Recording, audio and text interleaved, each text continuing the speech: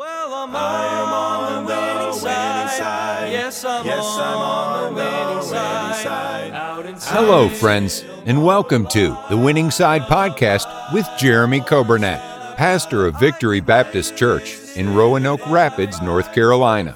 It is God's desire for His people to experience victory and to live on the winning side each and every day. We are so glad that you have joined us today and pray you will be blessed as you listen to today's edition of The Winning Side with Pastor Jeremy Coburnett. Thank you for joining us today. It is Friday, April 28th. Hope you're having a great day. We're glad to have you with us on the radio, 95.9 FM. We're also welcoming today our podcast listeners, those listening on the radio app, and then those that are watching today on Facebook and YouTube. We are thankful that you've taken time to be with us. I hope it's a good day for you. I love Fridays. Not for the same reason that some people claim they love Fridays. A lot of people claim Fridays are the greatest because it's the last day of work and you get away from that workplace. But I love Fridays because it means we are getting real close to Sunday. And I'm looking forward to Sunday. I hope you are as well. I hope as a child of God, those that are listening, you've been saved, you've been born again, and you know Jesus Christ as Savior. I hope that you look forward to Sunday and you can say, like the psalmist said, I was glad when they said unto me, let us go into the house of the Lord.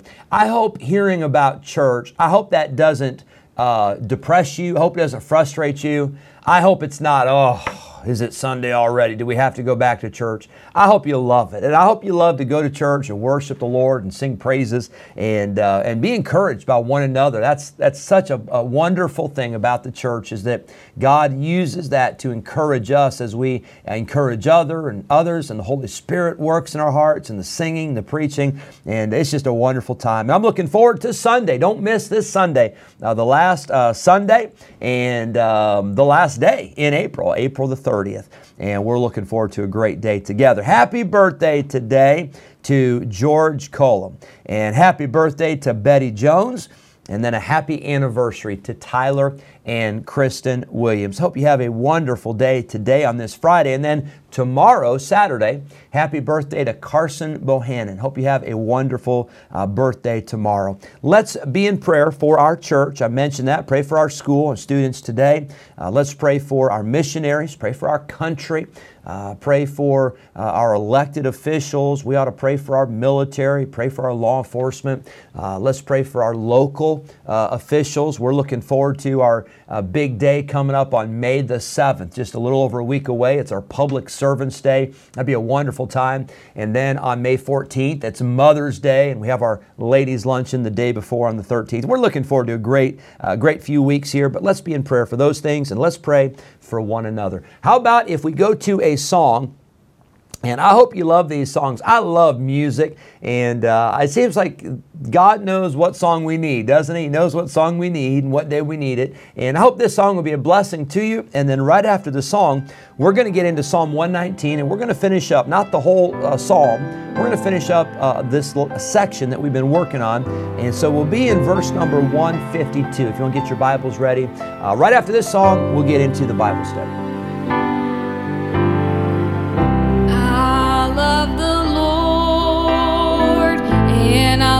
His word, and I know that He died for my sin, but there's still hard times in this life of mine when I need to hear it all again. How that Jesus came down to men, shed His blood and died for them.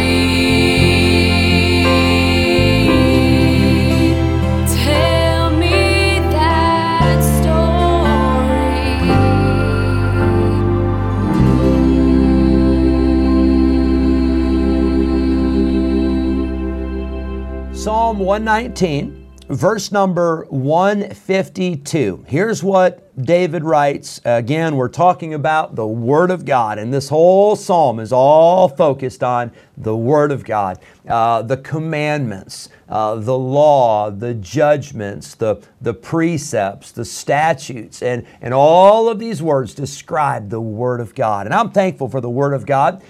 David, at the time that he was writing these psalms under the inspiration of the Holy Spirit, David didn't have the whole Bible. As a matter of fact, when David referred to what he had, we're probably talking about Genesis to Deuteronomy. And yet he said, that right there is so precious to me, and I love it, and I need it, and I desire it, and I can't get enough of it. And I hope we feel that way, not just about the first 5 books of the Bible, but about all 66 books. And from Genesis to Revelation, praise the Lord for the fact that we have the Word of God. Verse 152, concerning thy testimonies, I have known of old that thou hast founded them forever. The last word I want to give you, number 6, as we've gone through this section of Psalm 119, is the word decision. David says, concerning thy testimonies, concerning your word, Lord, I know that you have founded them. You have established them forever. David made a decision about the Word of God. And today, friend, you need to make a decision. I hope you've already made it, but maybe you haven't made it. But you're going to have to decide, is this book, is the Bible, is it the Word of God? And if it is the Word of God, that means we're accountable to it. That means that we must obey it. That means it's not optional. That means it's not suggestions. That means it's not just here's some ideas or here's a few tips maybe you may want to try. But the Bible is the Word of God. David made that decision. And I'll tell you this, I've made that decision for my life.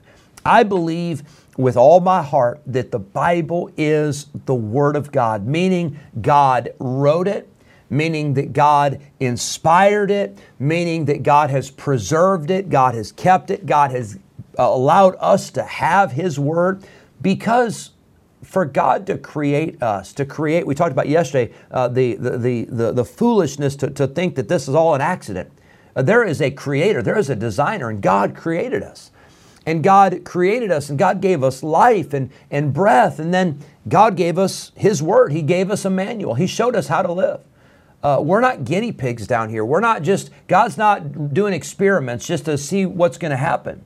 God has a plan for our lives, and God has given us in His Word how we should live and how we should act and how we should speak and what we should live for.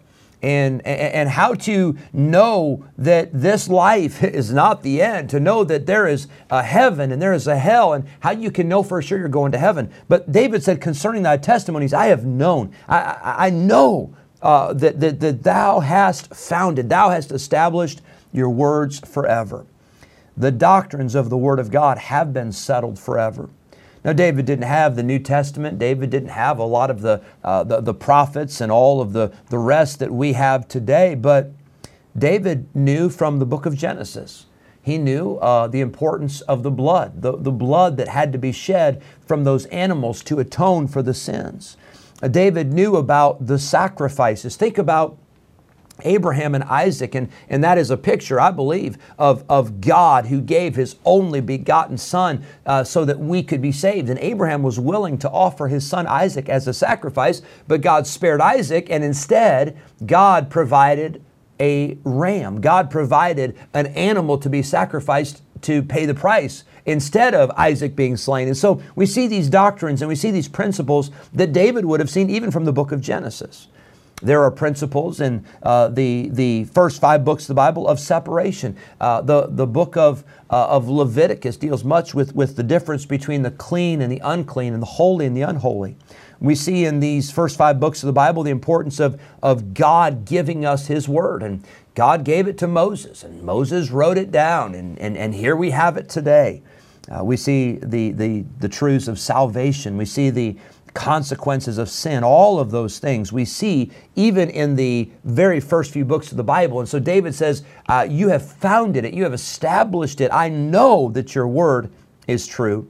That word founded, it has the idea of being established or built upon a rock. And you know, our faith is built upon a rock. It is built upon the rock, Jesus Christ. He is the chief cornerstone. He is the foundation of our life. The wise man, the parable of the wise man, he built his house upon a rock, and then the winds and the storms and the waves came and they beat upon that house, but that house did not fall because it was founded upon a rock. We have the Bible. It has been established from the beginning. We sing the song, Rock of Ages. What does that mean? Well, Jesus is the rock, but He's the rock of all times. He always has been. He always will be. Jesus is not just a passing fad. Jesus is not just a man that came to power for a little while, but He is the rock of ages. David knew this from a child. He said, I have known of old that Thou hast founded them forever. Here's a great verse I'll give you from the New Testament, I think to drive home this point. 2 Timothy 3:15. Paul wrote to Timothy and he said, and that from a child thou hast known the Holy Scriptures, which are able to make thee wise unto salvation through faith, which is in Christ Jesus. Now, I had the privilege, and I'm so thankful, I had the privilege from a child to be taught the Word of God. I had parents that taught me. I had Sunday school teachers. I had Christian school teachers. I had a pastor that preached and taught the Word of God. Maybe you've not had that in your life. But friend, that doesn't mean you can't have that today. That doesn't mean you can't start that today. And then for your children, you say, well, I didn't have that growing up. Well, for your children, get them in a position where they can, from a child, they can be taught and instructed the Word of God. I'm so thankful for the Bible. I'm glad that I made that decision. I'm glad I had parents that made that decision as well, that this book is the Word of God. You're going to have to make that decision. You're going to have to come to that. I can't make it for you. I wish I could, because I would make the decision for everybody to believe the Bible. But I will say this, you're going to have to make that decision. If it's true, then you're going to have to live by it. If it's not true, you're going to have to figure out what is true. And I'll tell you what, there is no truth apart from the Word of God. There is no truth apart from Jesus Christ. Thy Word is truth. Jesus is the way, the truth, and the life. There is no truth apart from Him.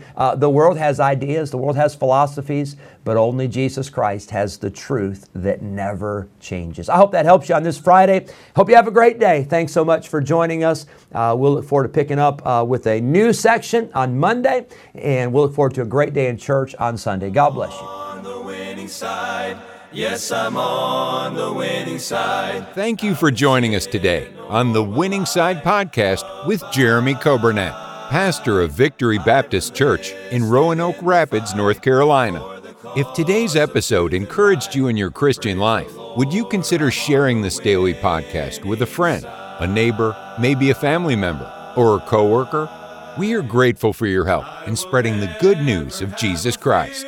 If we can ever be a help to you in any way, please let us know by calling or texting us at 252-308-4600. Thanks again for listening today, and we look forward to having you join us again next time on the Winning Side Podcast with Jeremy Coburnett. Place me on the winning side. Well, I am on the winning side. Yes, I'm on.